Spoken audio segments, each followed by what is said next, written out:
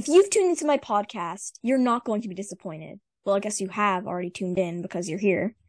So, in fact, you're going to be very glad that you clicked the button and you're here because I'm talking with the author of all authors. He's zooming in with me, and I'm seriously beyond thrilled. Right about now would be a great time for a drum roll. I'm so excited and privileged to have the chance to talk everything books with the incredibly talented, award-winning, and #1 New York Times best-selling middle-grade historical fiction and realistic fiction author, as well as graphic novel author, not to mention the recipient of the Sidney Taylor Book Award, the National Jewish Book Award, as well as the Malka Penn Award for Human Rights in Children's Literature, just to name a few awards. You know him, you love him, I love his books. I'm talking about the amazingly talented author, writing legend himself, Alan Gratz. Thank you so much for joining me today. Thank you, E-Trade. I appreciate it. Thank you for having me on the podcast, and thank you for that amazing introduction. I should take you with me everywhere I go. So Alan is truly an inspiration. So when he agreed to be interviewed on my podcast, I screamed and jumped around for like 20 minutes, and then I was like, okay, I gotta write the questions down. And then I was like, today, like at 9 a.m., it just all hit me. Like, whoa, I'm interviewing Alan Gratz. And now thanks. I'm super excited to ask my first question. Let's do it. So you really sparked my love of middle grade historical fiction, but I'm curious to know what inspired you to write historical fiction. Yeah, when I was a kid, I read some books that were historical fiction, and I enjoyed those, but I also read fantasy novels and contemporary stuff.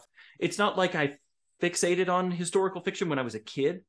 It was really as an adult when I was reading a lot of different stuff. I loved reading historical fiction for adults as well when I was an adult. But then when I was like trying to figure out what I wanted to write, my first couple of books that I wrote and sent out didn't get published. I wrote a book about kid superheroes that I made up in my own fantasy world, and nobody bought that book. I wrote a YA romantic comedy. Nobody bought that book. And I was in a bookstore, and I was going through the travel section because I also love to travel and I love to read about other places. And I picked up a book about traveling to Japan. And I was reading this book, just kind of flipping through it in the bookstore, and it had a picture of a guy throwing out a first pitch at a 1915 baseball tournament in Tokyo, Japan. And he was wearing like a kimono and a floppy hat and gaita, like the wooden sandals. And he was throwing out this pitch. And I was like, wait, they had baseball way back in the 1890s in Japan? I thought baseball had come to Japan maybe after World War II, after the American occupation. And so I went to the library, checked out a book about baseball in Japan. I found out 1890s wasn't even the beginning. They had baseball as early as the 1860s, like around the time of the American Civil War. And so, and that baseball had been introduced by sailors who were doing business with Japan, and it caught on like wildfire. And that baseball has grown its own path in Japan. So now we're seeing a whole bunch of Japanese baseball stars come to the United States. But back then it was growing independently because there was no TV, no radio to talk about it. So anyway, I'm reading about all this, and I figure out that not only is the baseball era starting that early, but it's kind of the end of the samurai era. Like they overlapped just a little bit. And I was like, wait, you had kids running around with samurai swords and baseball bats at the same time? I got to write a book about that. But I'd never written historical fiction. I'd read it, but I'd never written it. And so that idea was so good, and I loved it. I love Japan. I've been now ever since. I hadn't been there to begin with. I love reading about Japan. I love learning about Japan. I love baseball. So it was marrying two of the things I really loved. And so I said, I really want to write this book, but now I got to figure out how to write historical fiction. And it was that process of learning how to write historical fiction, how to make this story work, that really developed my love of writing historical fiction. Well, I don't know the best puns, but I have to say this one because it was a home run idea. Thank you. I appreciate that.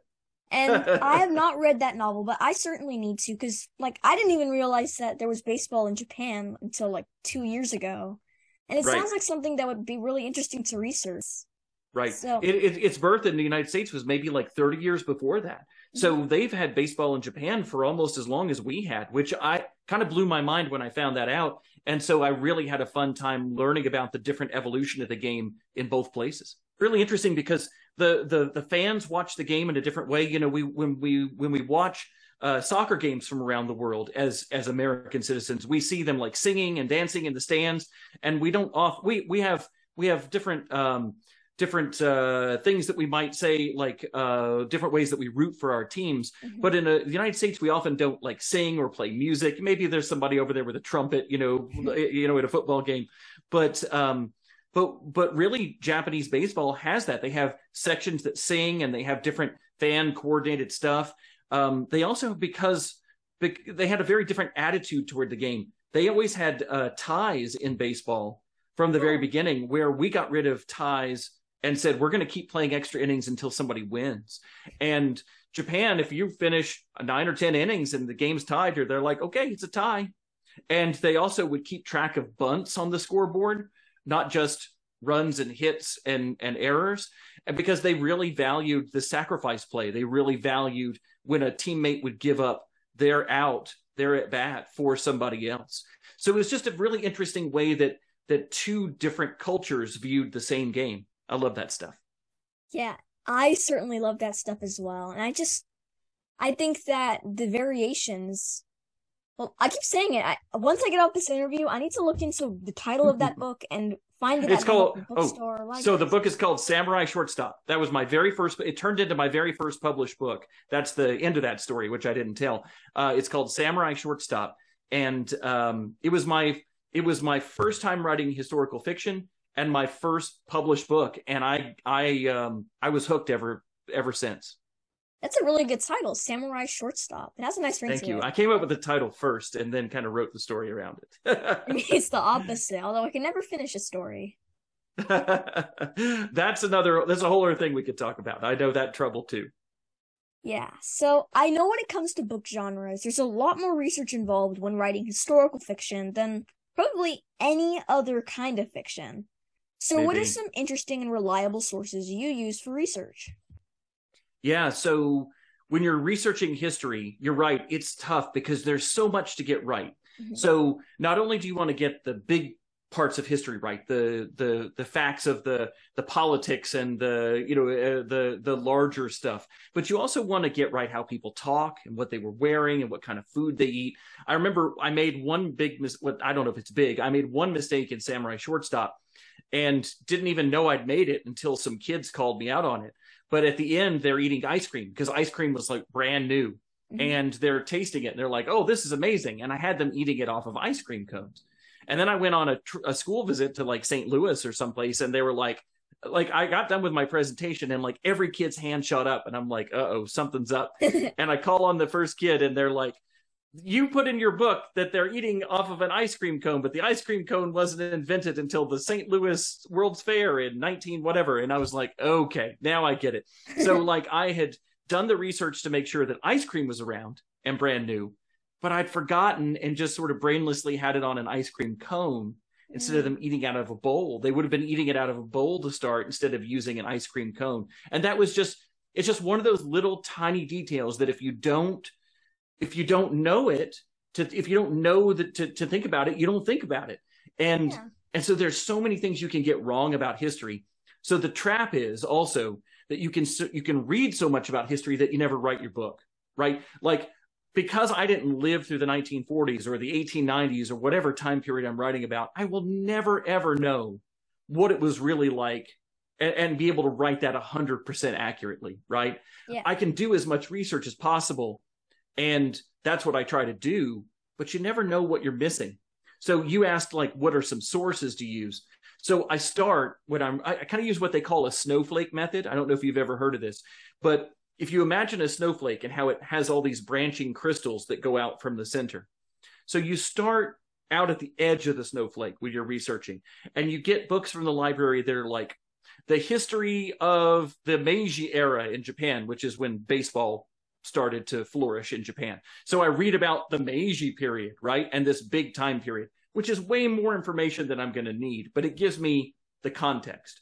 And then maybe I read about the beginnings of baseball. So I'm going a little bit closer into the center of the snowflake. And I get books about Japanese baseball and the origins.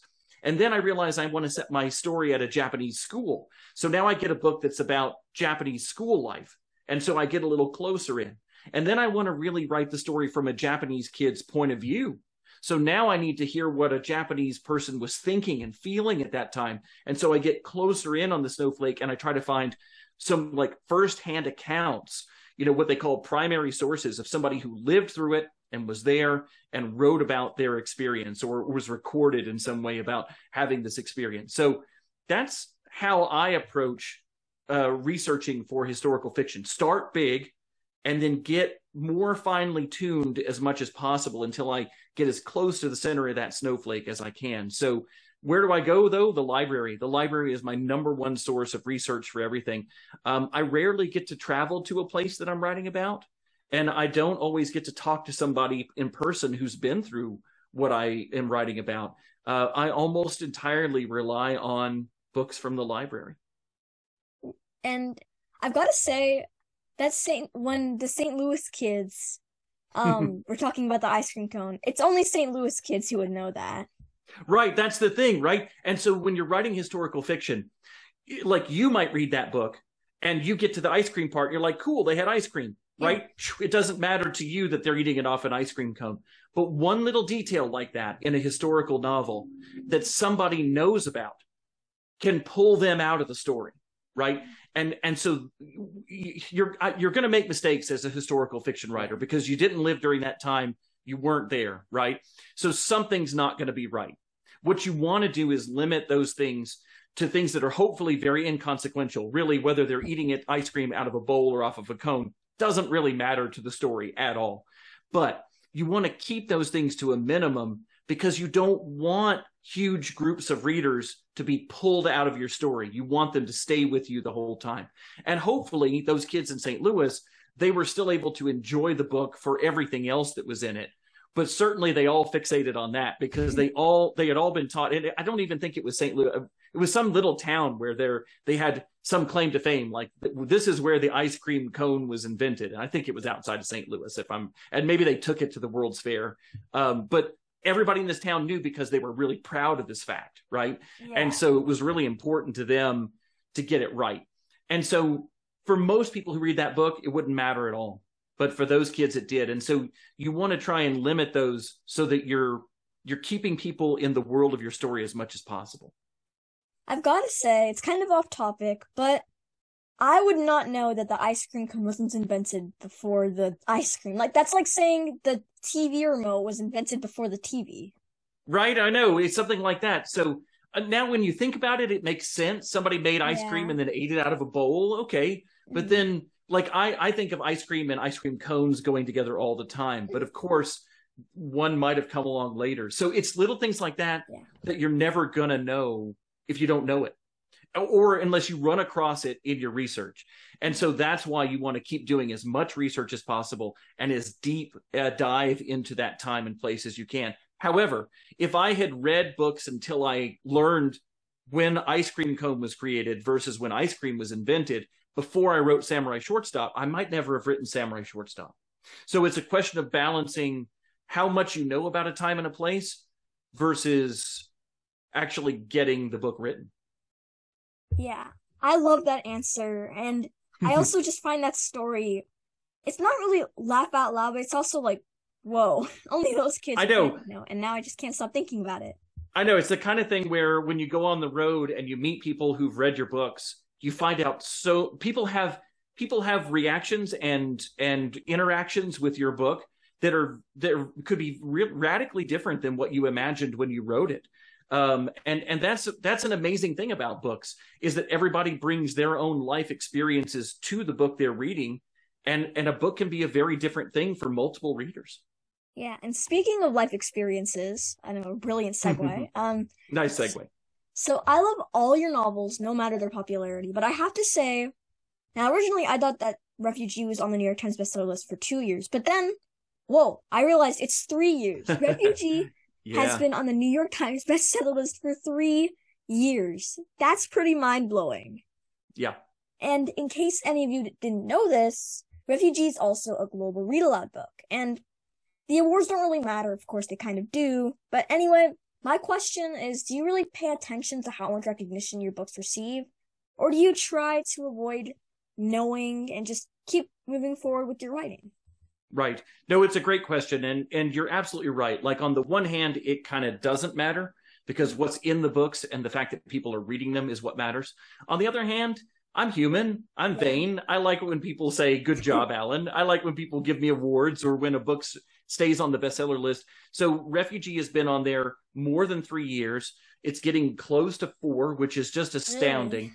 And it hasn't been on there its entire life. Like it popped up and then went off and it popped back up and then went off. But it's been on there pretty consistently. Every Christmas, when all the cookbooks start to sell, it falls off. But then in January, it comes back. And Ground Zero, a book which I had come out during the heart of the pandemic in February of 2021. That book is now, if it's on the list next week, knock on wood, it'll be a full year on the list, 52 weeks, which is another astounding thing for me. So, yeah, on the one hand, I mean, I look at the list every week and my editor sends me an email and says, hey, you're on there, and we celebrate because it is important and it's a big deal. But on the other hand, I'm kind of writing the same books I would be writing regardless of if I'm on the list or not, right? Yeah. Or what kind of awards I get. My number one thing every time I write a book is I want to make sure it's a book that a young reader can't put down. That's my only goal, not to win a big award, not to hit the New York Times bestseller list. Those would be awesome. And I want those. I'm human. I want those. But my number one thing is always, are a lot of kids going to want to read this? Is this going to be a book they can't put down? If I can't do that, I wouldn't want to do the other things. Like, to me, it's super important the whole reason I'm doing this is so that folks like you read my books and love them. So that's the number one important thing. The New York Times bestseller list is nice because it means that a lot of people are buying the book and sharing the book, and a lot of people are reading it. So that's a cool thing. Awards are nice because they get you attention for the books and mean that librarians will put them in their library and put them on display. But the whole goal for me with all that is, how many people can I get to read this book?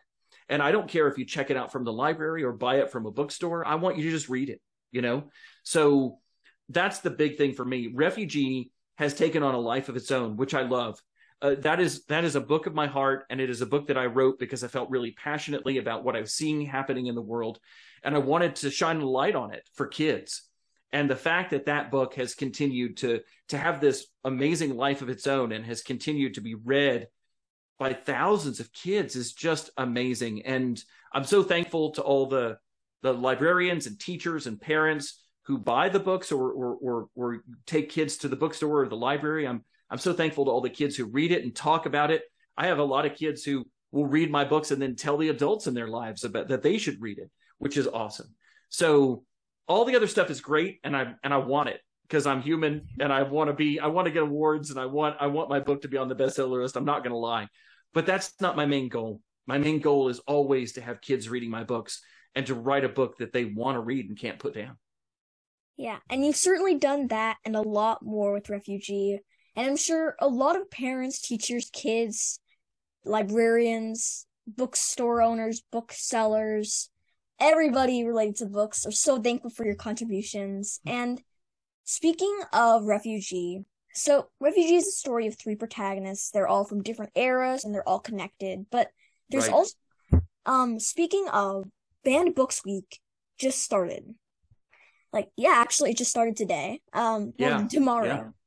And I'm curious to know, what are your thoughts on the mass book bannings across the country, and why should we kids care?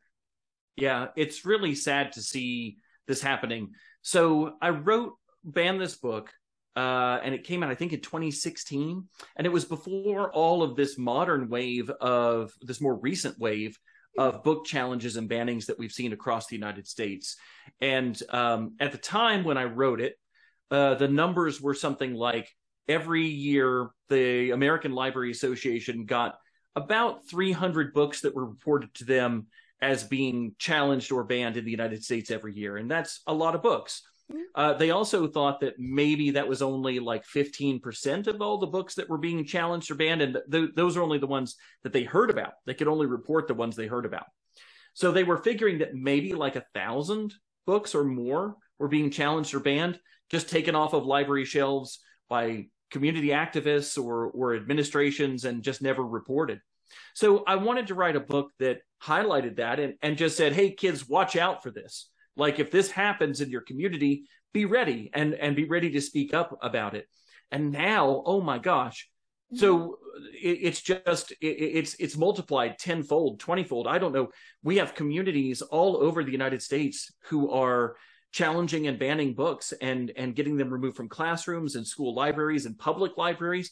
There was a case in Virginia where somebody tried to sue a Barnes and Noble for even carrying the books, and that's just it's a horrifying situation, because what we've seen in the past is, again, going back to history, when you ban books, when you tell people what they can and can't read, it's a step on the way to an autocratic society. It's a step on the way to a society where every part of your life is dictated by the government. And that's not what we signed up for as Americans. As Americans, we value our freedom. We were founded on the idea that we have all kinds of freedoms: the freedom of religion, the freedom of expression, and books are definitely fall into that freedom of expression. And so it's really dangerous. It's a slippery slope. As soon as you start banning one book, you can ban them all. And as soon as you ban all the books, then you can start telling people what movies they can watch and who they can marry and who they can't marry, and what they can think and what they can't think. It gets really, really dangerous, and we've seen that in many countries in the past, and how badly that works out. So, gosh, it's been awful to watch it happen. I hope that Ban This Book is a tool that kids can use. Why should kids care? Because you should have access to everything that's out there.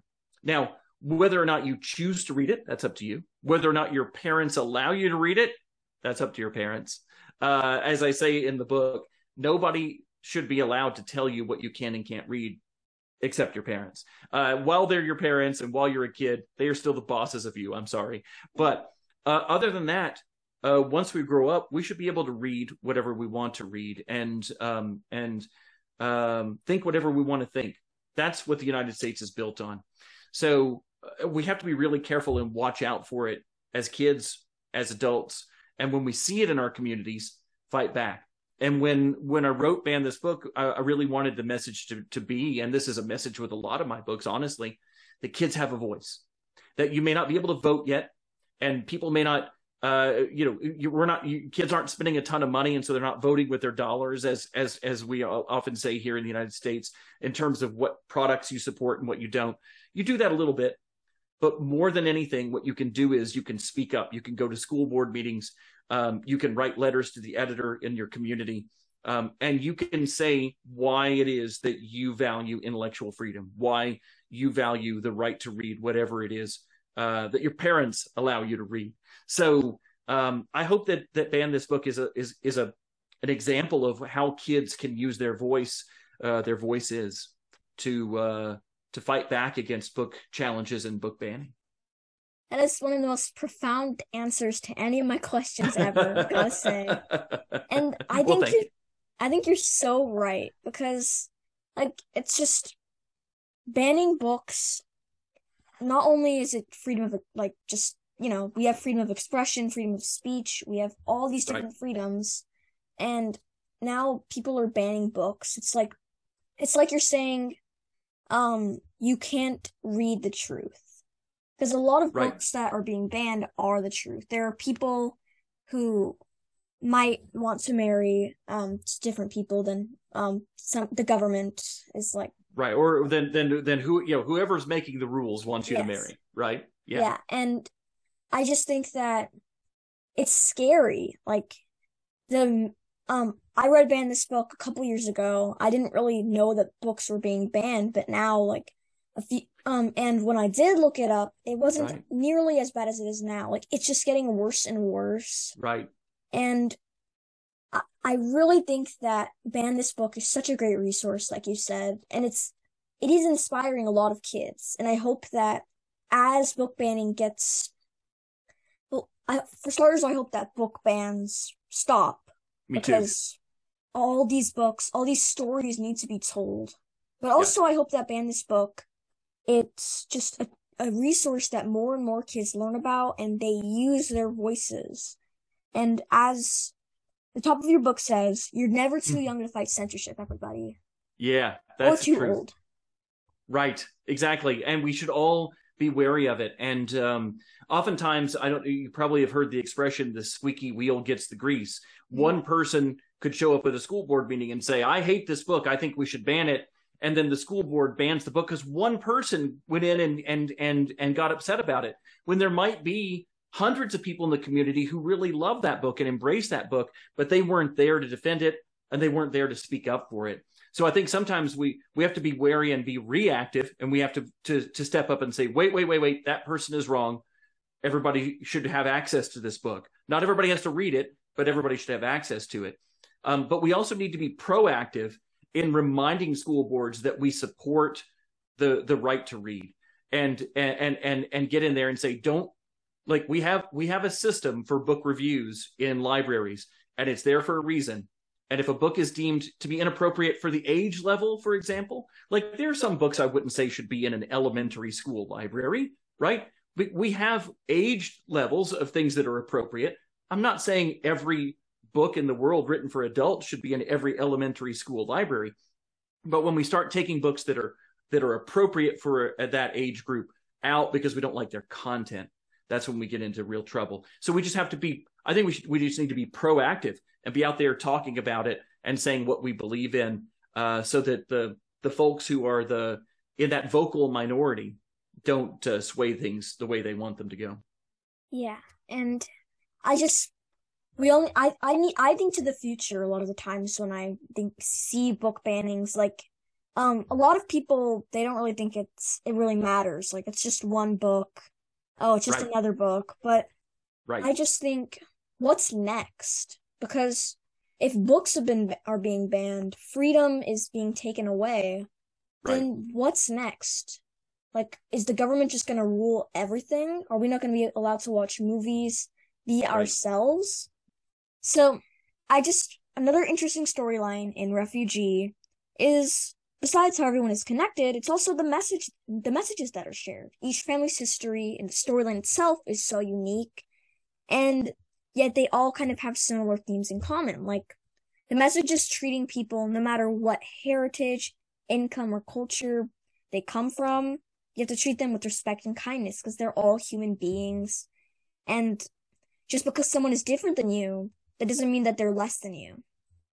That's that's one of the main reasons I loved reading Refugee, and I love all forms of middle grade because they all share the message that, like, you shouldn't be criticized because of what you want to read, who you are, your opinions, and just I'm so glad that all your books feature so much meaning. And it also helped me understand what it might have been like when my great grandparents escaped to America because of who they were. They were Jewish and they had to escape for religious freedom. And for instance, Joseph's story, while my grandparents didn't escape during the Holocaust, they did escape in a very difficult, scary, horrible time for who we were. And Right. Joseph's story really got me thinking what was it like? Because I've always heard the stories, but what was it like? What were they feeling? And I feel like all of your stories, they really share that, not just what's going on, but also what each character is feeling, their emotions, how they're reacting to the situation. So was there someone or something that happened in your family background or that you read or heard that inspired you to write this story? So for Refugee, there's a lot of me in it, nothing very specifically.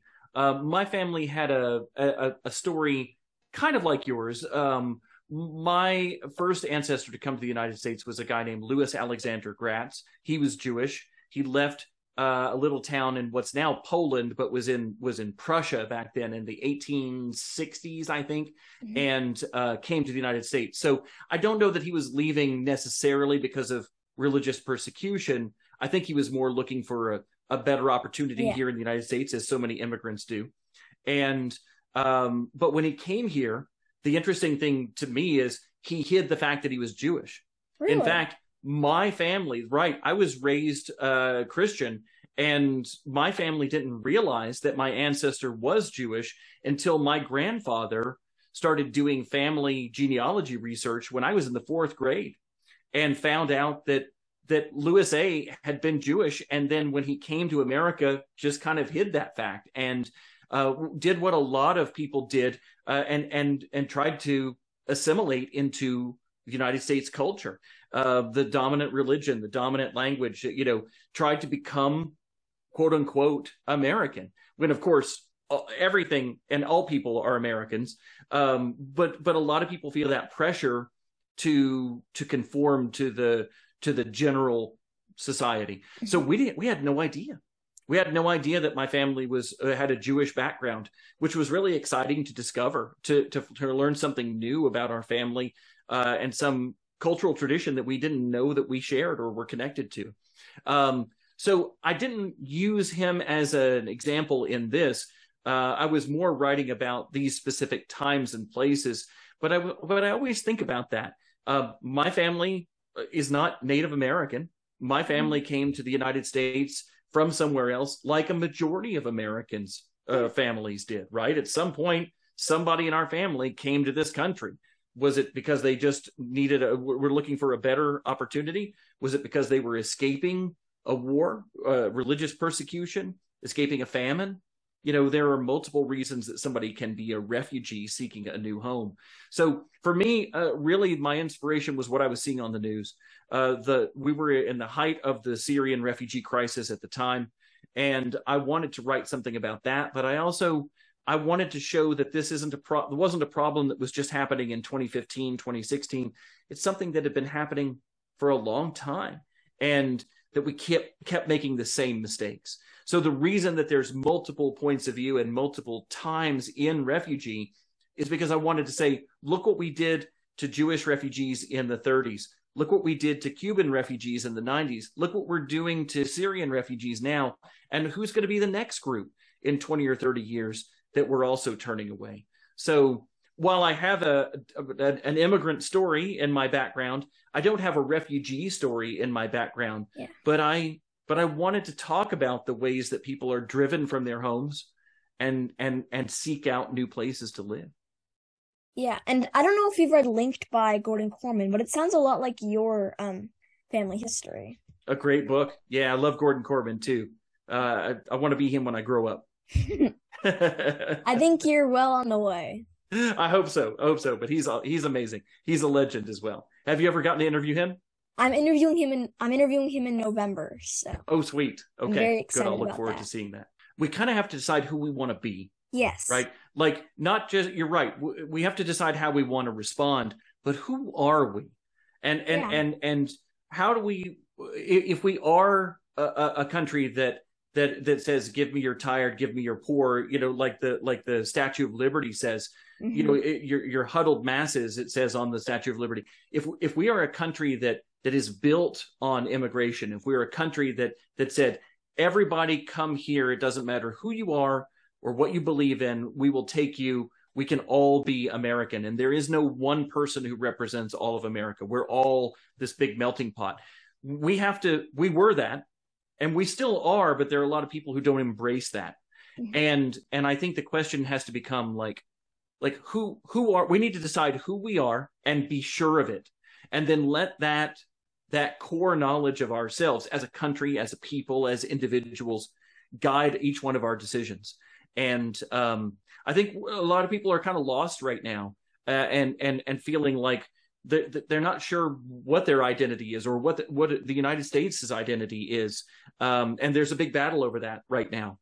And I hope that we come down on the side of a country that will embrace helping people, that will understand that we were built on on people coming together from many different places, and that what makes us a richer country. And I don't mean money, like I mean richer culturally, richer intellectually, richer in terms of lifestyle, is our great diversity, and that the more the merrier.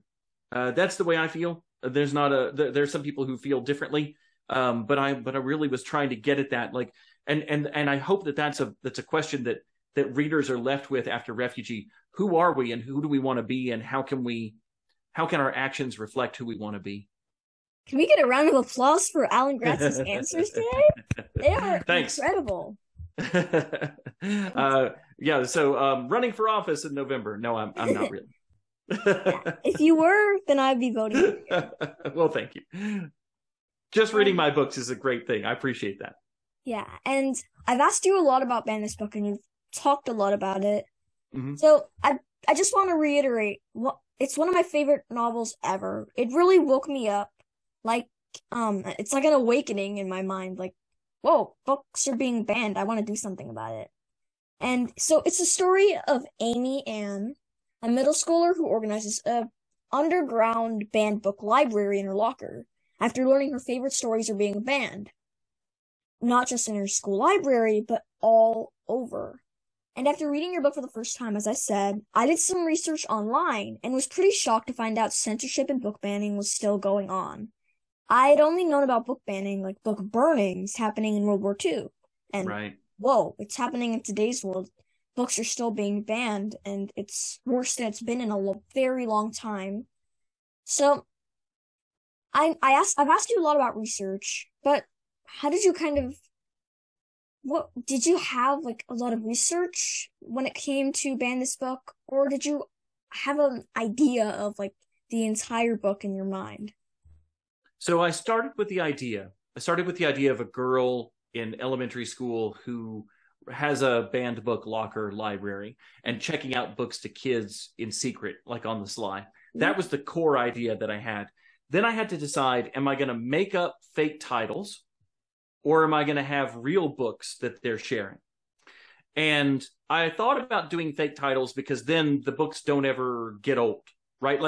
There are books that were big 50 years ago that we don't know much about now because they just aren't read as much. And I worried about dating the book. Like, I worried about putting book titles in that 50 years from now, kids will be like, what's Captain Underpants, right? I think 50 years from now, everybody's going to still know Captain Underpants, but just as an example. So I went back and forth. Do I make up book titles that are supposed to be the real books in there, or do I use real books? So I finally decided I wanted to use real books because I wanted the message to not be like, oh, I'm making up books that have been banned and challenged. I wanted it to be like, hey, do you realize that there are a lot of books right now, real books that you've heard of, that are being banned and challenged? And so I wanted to use the real ones that have been challenged. And so I contacted the American Library Association and I started doing a lot of research with them. And every book in Ban This Book that the parent group challenges and bans in their community is a book that has actually been challenged or banned in the last 30 years. At least it was when I wrote it in like 2015. And now I dare say that there's way more books I could have chosen, like if I were writing that book right now, right? But yeah, all the books that I mentioned in there are books that have been challenged or even banned in communities. And I felt like that was really important so that you could go to your school library and you could see that book on the shelf and you could say, that book right there, that's one that people have challenged and banned. And you could read it if you wanted to read it. But you could also see that I'm not just making this stuff up, right? I'm not making up book challenges. I'm not making up book bannings. They really happen. And so that reality, that verisimilitude was really important to me because I wanted you to understand, like you said, this awakening that you had, like, oh, boom, this is really happening right now. And I think if I had used like fake books, like made up stories, made up titles, then it would have felt like I was kind of making up the whole situation. But when you're like, wait, Captain Underpants, Harry Potter, the mixed up files of Mrs. Basily Frankweiler, like books that you can go into your library and find right now, like that makes it real. That turns it into even though it's fiction, it makes it feel real. So the research that I had to do, I had the concept, the idea for it, but the research that I had to do was, what books am I going to use that have really been challenged and banned? And so the American Library Association has amazing resources. They keep track of all the ones that are reported every year. They rank them in terms of which ones are most banned, and Captain Underpants, to bring that one up again, is often banned and challenged because it shows disrespect for adults and guy running around in his underpants. You know, I mean, there's all kinds of wild reasons that people find to challenge or ban books. So it was really important to me to do that research and make sure that all those books were really books that had been challenged or banned. Now, before I ask the next question, I just want to read all the, in case people didn't know, these are all the books. Oh, yeah. Just a few that have been challenged. They're on the back of Ban's book. So there's Are You There, God? It's Me, Margaret by Judy Blume. Scary Stories to Tell in the Dark by Alvin Schwartz. Matilda by Roald Dahl. That's really surprising, actually. I know.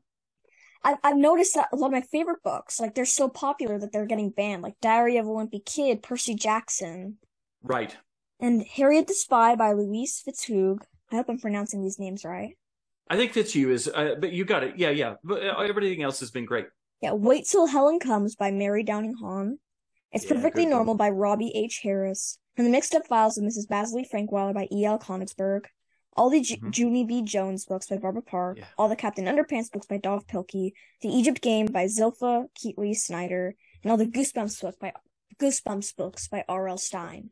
That's just crazy to think about. And I know. Even crazier is that's just to name a few. That's 10 or so out of the hundreds. It's shocking. It's painful. And, like, it's frightening to me too. Yeah, it is mind-boggling. It's frightening because it's the start of bad things. Like, if we let that stuff continue, then, like we said earlier, what comes next? What comes next? And so we have to fight these battles wherever we see them. And a big deal in this book is Amy Ann at one point is like, I don't care about Captain Underpants. I don't like those books. So why should I care that those get challenged and banned? And you kind of asked that at the beginning when you were asking me about ban this book. Like, why should kids care? You should care because it's about freedom of expression. You should care because you shouldn't have people telling you what you can and can't read. But also, you should care about the things that you don't even like. Like, you should fight for everybody else's right to read what they like, right? I don't love every movie that comes out. I don't love every book that comes out. But that doesn't mean I don't want them on the shelf. It doesn't mean that people shouldn't read them. Those are going to have their own fans. And we've got to remember to fight not just for the things that we love. She loves From the Mixed Up Files of Mrs. Basley Frankweiler. That's her favorite book. So we can't just fight for the things we love. We got to do that. But we also have to fight for the things that we don't really love, but that might mean something to somebody else, right? And that's a big part of that book too, is her coming to that understanding of like, oh, this isn't just me fighting for one book. This is me fighting for all books so that everybody can find the book that means something to them and that they love. Yeah. And I don't want to take up too much more of your time, so I'm just going to ask you like a couple more questions. Sure. No, it's been great to chat. I love it. Oh, thank you. And it's been amazing to chat with you as well. So I want to talk about 2 Degrees. I'm really excited, and I'm sure our listeners are too, to read your newest novel. It's just coming out in a few weeks. It's your 18th novel for young readers that is going to be published. And it sounds like another super fascinating subject. And of course, climate change, it's not just a relevant topic that's on people's minds, but it's also so important. But climate change has really made an impact on where I live. There have been fires, and your book actually takes place in the Sierra Nevadas or Nevadas. Yeah. I don't know. I'm not sure. I think people say it both ways. Yeah. It's all good. So it affects, like, your book takes place in where I live. And I haven't read it yet, but I'm sure you wrote it spot on. Like, I hope so. Thank you. The air quality's been in the hundreds here. Right. There's a mosquito fire going on that I've heard about. Right. It's covered 50,000 acres, and it's big. Yeah. So I think that writing about climate change, I'm writing about it in like the way you write. I'm super excited to read it, as I've said. Well, cool. So thank you. Without giving any spoilers away, is there a little bit you can share about it? Sure, totally. So you're right. One of the stories takes place in Sierra Nevada, in sort of central California, up in the mountains. One of the stories takes place in Miami, Florida, and another of the stories takes place in Churchill, Manitoba, up in Canada. Hmm. So it's a story of four different kids in three different parts of North America, all of whom are trying to survive contemporary climate disasters. So it all takes place in the present day, and they all the stories actually take place right at the same time. So right at the same time that I have a girl named Akira who is trying to survive a wildfire in California with her horse, I also have at the same moment a girl in Florida who's trying to survive a massive hurricane that's hit the city with her neighbor's dog in tow. And I have two boys up in Churchill, Manitoba, same time of year, same moment, who are trying to escape from a polar bear who's come in off the sea ice because the sea ice hasn't reformed. Because usually the sea ice would reform in the fall and the polar bears would go out to hunt seals, and then people could go out and be outside and not have to worry about polar bears. But now, because the sea ice is melting, the polar bears are coming into town and they're staying later, and these two boys find themselves being hunted by a polar bear. So it's four kids, three stories, 2 degrees of temperature change. That's where the 2 degrees comes from, the 2-degree rise that we're trying to stop before we hit it, before we get to 2 degrees of temperature rise from the beginning of the industrial era, when we started pumping CO2 and methane and stuff into the atmosphere and making it hotter. And one cause, and that is climate change. So I'm super excited about this book. I was asked for a long time when I would do school visits, are you going to write a book about climate change? And I kept thinking, well, I'd love to, because it's a huge topic and I want to write about it. I want to learn more about the science. I want to write a compelling story about it. But I was like, man, climate change, it's kind of slow.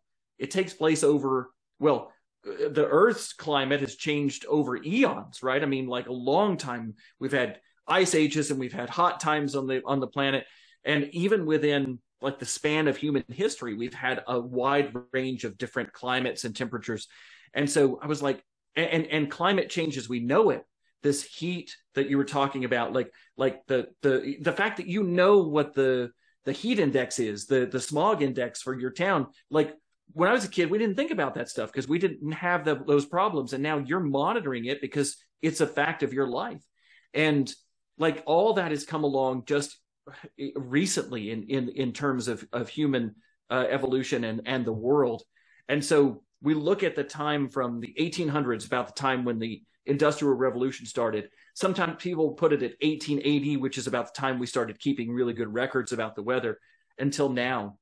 And from that time, the temperature of the Earth on average has risen about a little over 1 degree Celsius, which is close to 2 degrees Fahrenheit. So just that amount of temperature rise, you're like, oh, 1 degree. Well, the temperature goes up 10 degrees from day to day where I live, right? It's not a big deal. But when we're talking about the average of the Earth, 1 degree temperature rise in like the Arctic means a whole lot of different stuff than it does to us in where we live, sort of right in the middle of the northern hemisphere. And it means a lot to people who live at the equator, where it's already very hot, the hottest part of the Earth. So subtle little temperature changes can mean a huge impact on our Earth. So I wanted to write a book where I thought about telling a story that took place like a little bit in the past and a little bit in the 70s and a little bit now. But then I thought, no, I want to tell 3 stories about things that are happening right here, right now, to highlight just how this is affecting so many people and all over, right? I just used North America, but it's happening the same way all over the world, really. And I could have picked dozens of places all over the world as my example. So, yeah, it's a big book for me. Reading about climate change and the way that we might be killing the planet during the pandemic, not fun. So maybe I should wait until we're not in a pandemic to write about really, really heavy stuff. Yeah. But I'm really proud of it, and we got to be talking about it. Even though we've got other things going on like the pandemic, we got to talk about climate change because we can't sleep on this. We've been sleeping on it for like 200 years, and if we keep sleeping on this, we're going to get to a point of no return, and then we're really going to be in trouble. I've No heard from worries. James Ponty that you're a pretty picky eater. Yes. And I'm extremely picky. I won't pick up like I guess 11, maybe 20, 21st of the food in this world, probably Nice. more. Okay. So, A good percentage there. Yeah. yeah. So what is there if is there one food that you wouldn't eat even if it was like the last food on earth? Like So the problem with me, I love talking about it, and it's been a thing since I was a kid. So mhm. I grew up a very picky eater, and I still am. I eat about 10 things. So unlike your math, mine is a very very small percentage No, I because meant uh, I wouldn't yeah. eat 20, 21st of the things on earth. I don't eat Oh, okay. 21st. Okay, I got you. I got you. So I eat very few things. I eat like French fries and pizza, cheese pizza, and I eat Cheerios with no milk on them. I eat tortilla chips, chocolate chip cookies, but I like them to be crunchy and not soft. I eat M&Ms, but only plain M&Ms. Yeah. I eat corn on the cob, but not corn off the cob. And I will eat like tomato sauce on my pizza, but not ketchup. So like Well, I can't do I'm tomato sauce on pizza. Okay, I can do tomato sauce on pizza, but I can't do ketchup. And so there are very specific things. A lot of it has to do with texture. A lot of it has to do with smell and that sort of thing. I've started talking about my picky eating now in terms of like a food phobia. You asked like what is one thing that I could never eat? There's a whole bunch of things I could never eat. That's the weird thing. Yeah. I don't think I could ever eat a bug. I could. I mean, if I was Who trapped would? under rubble and the only thing I could eat was bugs that were crawling by, I think I might just starve. I mean, Yeah. I don't. Could you eat a bug? I don't think I could, especially a Yeah. live one. I've never tried No, one. for real, a live one's totally out. Yeah, like I've seen people eat bugs like all over the world, but it's just like Hmm. I can't handle that. I know. Supposedly they're a great source of protein. My friend Rebecca Petrick wrote a book. Oh gosh, I wish I could remember the name of it. But look her up if you're interested in a book about. I think it's called Boy Bites Bug instead of Bug Bites Boy. I think it's Boy Bites Bug, and it's um, all about the eating of bugs. And look, the bugs cover the earth, and they are a great source of protein. But because of our natural aversion to wiggly things, we can't do it. Um, and there are people who make like bug protein bars. Oh, I just don't know. I can't. Oh, I can't do it. I know. I see you, and you're like, oh, I can't do it. Um, but for me, there's a whole bunch of things where, like, when I was a kid, my parents wanted me to eat really badly, and so they would first like say you can't get up from the table unless you eat something, and I would just fall asleep at the table. Or then they tried to bribe me and they would say, like, we'll buy you the Han Solo blaster. I really wanted the Han Solo blaster really bad from Star Wars. And I was like, they were like, we'll buy you the Han Solo blaster if you eat this, like these mashed potatoes. And I'm like, Ugh. I can't do it. I know I can't do mashed potatoes. So like I there have been times when people have said like, well, I went on a field trip in seventh grade. My school went on an environmental field trip I can see to where the this is barrier going. islands of North Carolina. Yeah. And it was like camping. We were in cabins, but it was a cool trip and we got to be out there, but we had to eat in the cafeteria all the time. There was no other food. And I basically ate like saltine crackers for 3 days. And like 3 days into it, I was kind of like passing out because I had no food. And they took me to the doctor on the mainland, and the doctor asked me a bunch of questions, and I told him my answers like I can't eat this other food. I won't do it. And even when I was like starving, I wouldn't do it. And the doctor says, I think I understand what your problem is. And I'm like, oh my gosh, tell me, because I need to fix this. Like, if you can help me fix this, this would be amazing. And he said, your problem is you're not eating any food. Whoa. I know. I was like, wow, how Crazy. much do we owe you for that brilliant insight? Like, I was like, oh, I thought I was going to get a big answer to my problem. It's all psychological. I don't understand it. I've been trying to figure it out since I was a kid. And it's really weird, as you probably know as a picky eater. Food is a thing that people gather around. Food is a thing that brings people together. We have big family meals. We have big community meals. We have big meals. Like when I go to a librarian convention or anything like that, and they have like a big dinner, I always want to be a part of those. But Yeah. I'm not because of my food stuff. I love to travel. Oh my gosh, do I love to travel. But going to other countries is hard for me. I spent 6 months in the Czech Republic right after college and lost a ton of weight. And I was in Japan for 2 months. And boy, I think I dropped 40 pounds in Japan. Whoa. So it's a good weight loss program. If you're looking to lose some weight and you don't eat food, eat the food of the country, go visit a country. But it really made things hard. The other thing is too, I know that food is such a part of people's cultures that it's fun to experience it, right? Like my wife and daughter went with me to Japan and they had a field day eating all this great, sushi and noodles and things. And I couldn't do it. So like what's on your list? What's your favorite thing? My favorite thing is probably pizza with no sauce, spaghetti, with just butter and salt, nothing else. I can't have any cheese on anything. I don't really like candy. I don't know if that's a problem with you, but I only like. No, I am actually not a candy. I eat plain M&Ms, but that's the only candy I eat. I only eat Twix. So. Okay, so we both have our one thing. No, at Halloween I would go around with my friends and do trick or treating, and I would come back and trade everything for M&Ms. I usually just give the candy to my parents and right use it again next year. I always loved making costumes. That was the best part of Halloween for me. But unlike all the other kids who were like salivating over the candy, I was like, candy. Yeah. Me same here. So, salt. I love salt. Anything with salt on it. Give me Mm-hmm. salt. Yeah. So it's nice to hear that somebody else. It's not an issue. Listen, you too can grow up to be a best-selling author and be a picky eater. So just when your parents or other adults say, that you've got to eat, you could say, well, Alan Gratz turned out okay. Yeah. Yeah, I'll definitely tell them that, and I can. I'll get in trouble for that. Yeah, I would. The only thing that I eat that most people wouldn't eat, like that aren't picky, is cottage cheese. I don't know why. Ooh, gosh, yeah. I You don't will know eat why. that? Yeah, I will eat that. I like it. Wow. It's Oh, weird, man. but I hate everything else. Yeah. That is weird. It's like me, the only kind of fruit or vegetable I really eat that's not in something else is corn on the cob. And it's super random, but boy, oh boy, is fresh summer corn so tasty. Well, I would lose a lot of pounds even if I just stayed in America because do you like burgers? Because I do not. I don't like burgers either. I'm not a burger guy. Now I love French fries, but I know, and there's some really great burger places here in Asheville, but I just not a burger guy.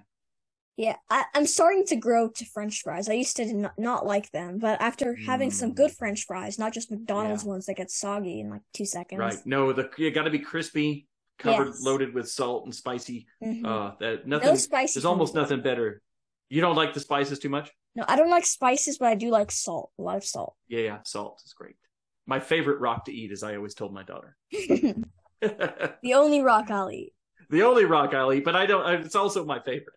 Yeah, it tastes delicious, and oh man, I know that a lot of people are probably watching or listening to this like, how do you not like burgers? But I know. Yeah. It's really difficult because you go through your life and some people are like, oh, that's really weird, and they move on.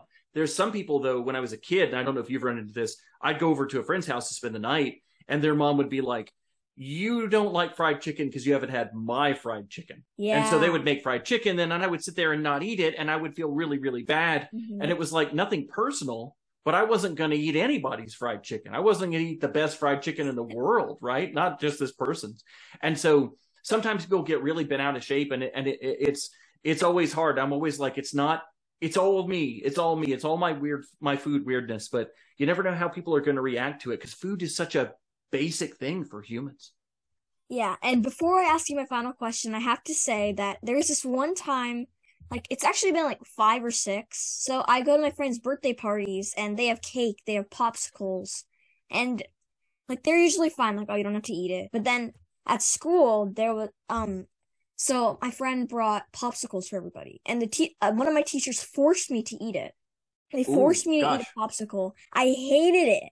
I absolutely hated it. And I knew I couldn't throw a tantrum because I'm at school. But like it just tasted so bad. I hate when those sort of things happen. Like my aunt and my cousins do it, but like it's just family, they're joking around. But right. Other people do it like that aren't in like my family, they're not good friends with me. It's just and you want people to respect your your personal choices. You know, there was a point where, you know, when I'm on a 7th grade trip and they're like, Alan, eat something or you're going to die. Like, that's different. But when it's like, we need you to eat this popsicle or we're not going to go on with class, you know, then it's like, well, you know, me eating this popsicle or not is not going to be the end of the world. So maybe my choice here can be respected, you know? Yeah. So hopefully that's something where that stinks that teacher did that. And hopefully as you grow up, people will respect your choices more than that. Yeah, I hope so. And now my final question that I ask every single author, every single person that I interview: if you could be or meet any literary character, fictional or real, it could also be someone from your own books, because I don't really care if somebody does that. People say, oh, it's cheating, but no, it's not cheating. Because I would want to, if I read a book, I would want to spend all my time with one of my characters. So who would it be and why? Man, so there's a series of books written for adults. And I don't think there's anything that's super wrong with them for kids, but it's just definitely they're written for adults.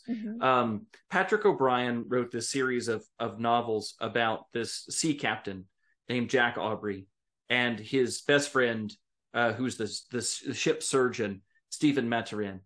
And the first book is called Master and Commander. They made a movie based on it and a few of the other books about 10, 15, gosh, it's probably been 20 years, I don't know, a while back. I love these books. There's 20 of them, and I just read the 20th book this year. Like, I stretched them out as long as I possibly could. I found the series years ago, and I've read 1 or 2 a year ever since then, and I've tried to drag them out because I love the characters so much. If I could go on a sailing voyage with Jack and Stephen from those books, that would be pretty amazing. Like, I'd love to meet them and hang out with them. That's probably my number one. And listen, I grew up in the mountains. I didn't grow up on the ocean. I don't know starboard from larboard. I don't know.